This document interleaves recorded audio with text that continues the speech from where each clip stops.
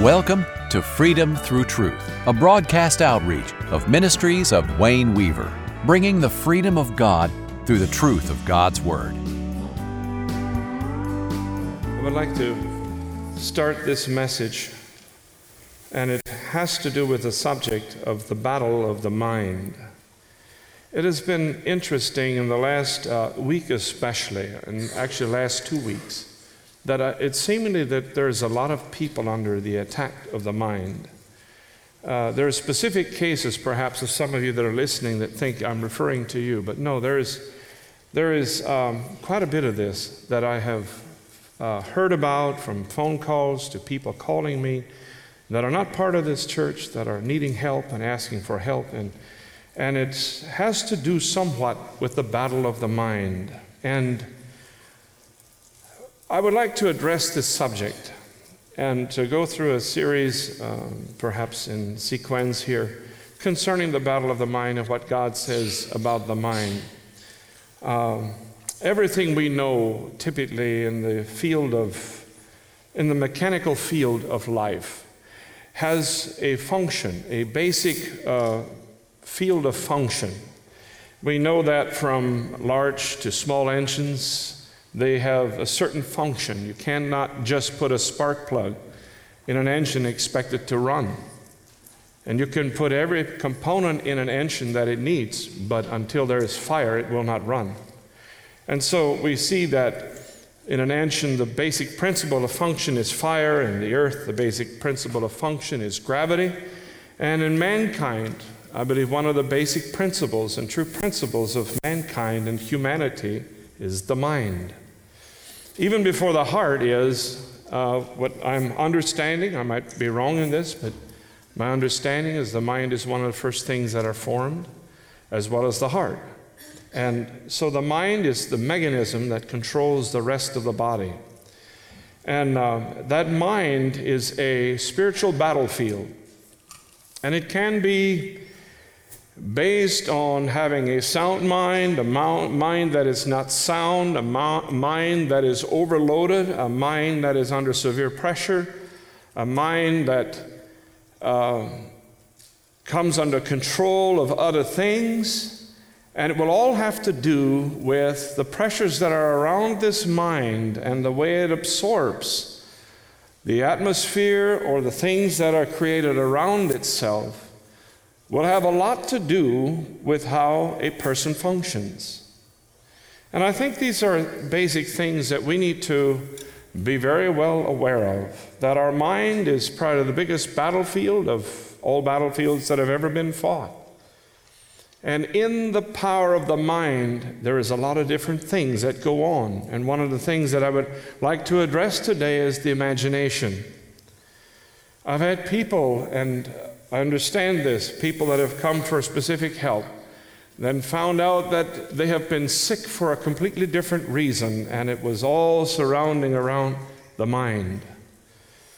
I have personally been taken in the early years of my life to a hospital where I thought I was having a health issue, and it was a real bad one, I thought. They put me in the emergency room. This was many years ago. And found out all it was my mind. Under a lot of pressure and the way I thought, and all the ones I thought, this is going wrong in my body. And next thing I knew, I felt helpless because there was nobody around, nobody at home. It was before 911 was a number to call.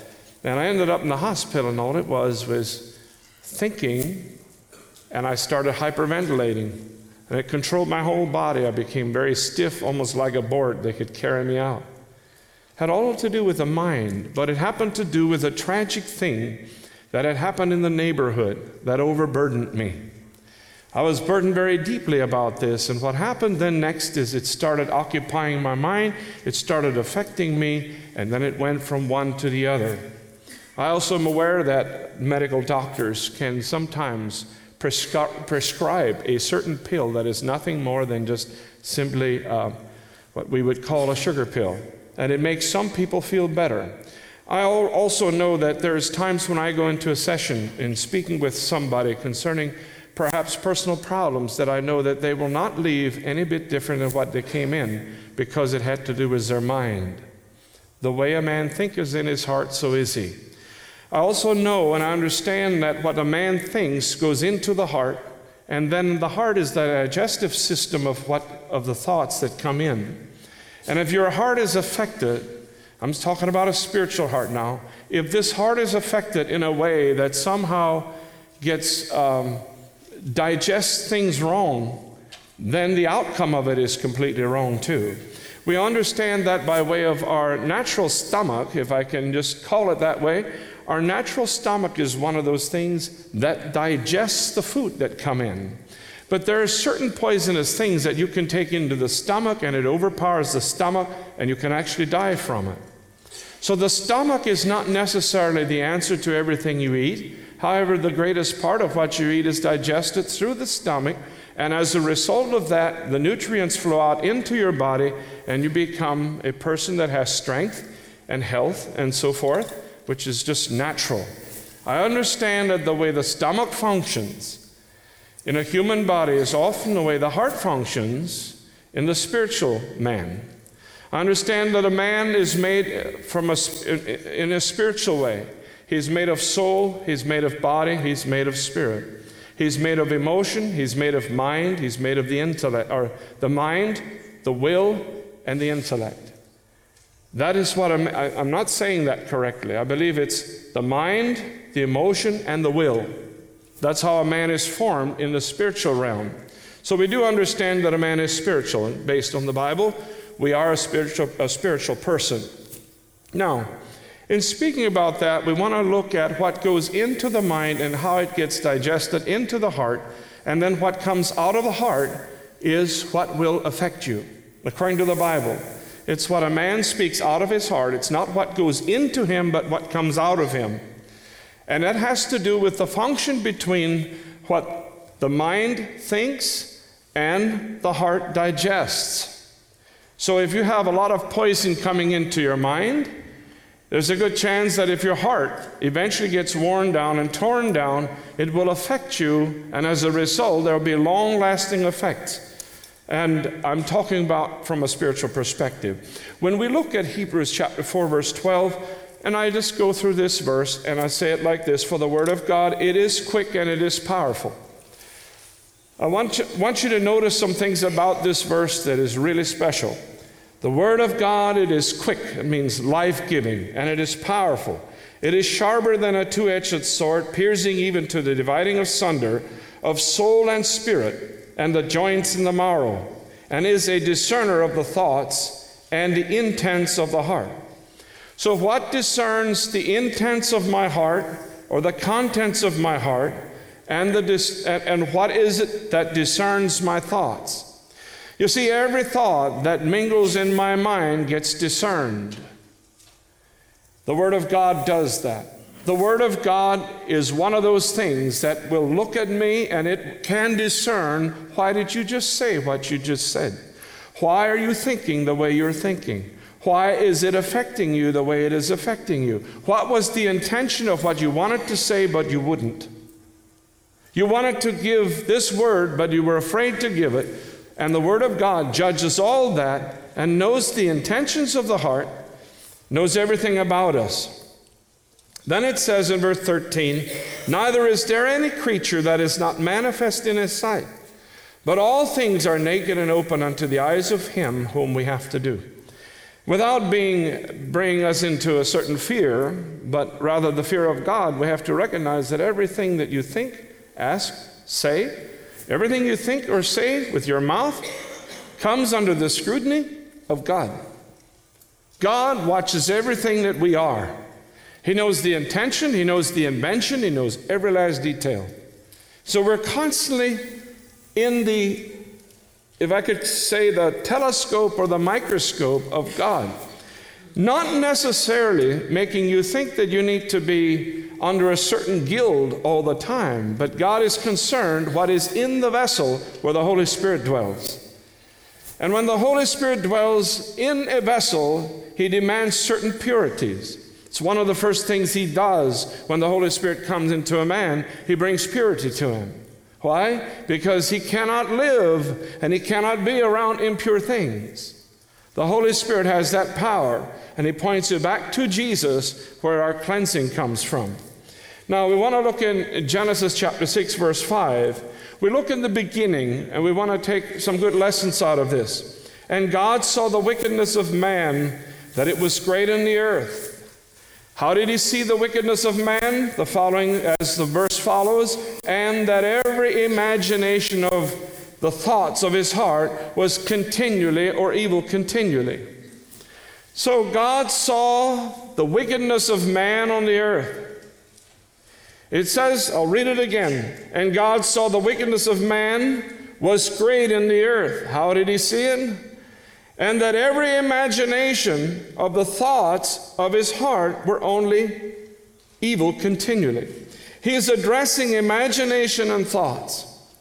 You see, this is the first thing that happens.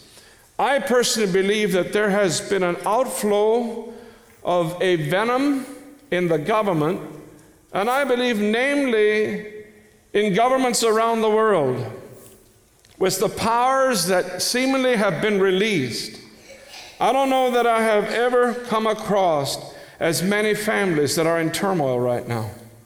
In my time span of being in the ministry of over 30 years, almost 31 years now, I don't recall that I've seen what I'm seeing right now. There seems to be a venomous outpouring against families and against the church. And this is abroad. This goes far abroad. I've been seeing this. I've smelled it about 6 months ago. I felt God showed me that this is going to happen. And I believe it has something to do with the authorities that rule the land, that are in odds with the laws they even write themselves. And the disrespect comes as a result of that to the very laws that operate in lands and in townships, in counties, in communities, in states, and across the board. It seems the leaders somehow have opened a pit of venom from not honoring their own law, and I'll tell you one of those laws that I cannot understand to this day. I believe if there is a law written, it's written, and we need to abide by it. How many of you can try to go through a stop sign, and when you violate not stopping, you'll get stopped and you're guilty immediately? But one of the laws that also is written is that you cannot come into this country without coming in legally. I face that every time I go out of the country. I face it when I walk to the little booth, customs booth, and they check me out and make sure that I'm totally legal before they give me entrance into this country again, in which I'm a citizen of the United States of America.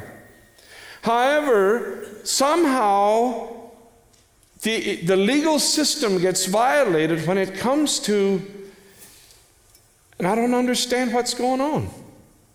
There is a deliberate violation of that law by other means and other ways that I do not understand. But when you violate certain laws like that, I believe it opens a pit for the enemy to spew out. I have no problem with people from other countries coming into this country and to become citizens, but it has to be done legally, just like everything else is in this country. When we start violating those kinds of laws and rules, we have chaos very quickly. And this is what's been happening. We see this in this country, we see it in Turkey, we see it in countries around the globe, where it seems that leaders are somehow opening up something. And I wonder sometimes if I would understand correctly about the plagues that will be spilled out over a third or a fourth, and some of it the whole globe, that maybe one. We hope you've been inspired and changed by today's message. If you wish to listen to today's message, or for other audio and video resources from the preaching ministry of Wayne Weaver, please visit ministriesofwayneweaver.com.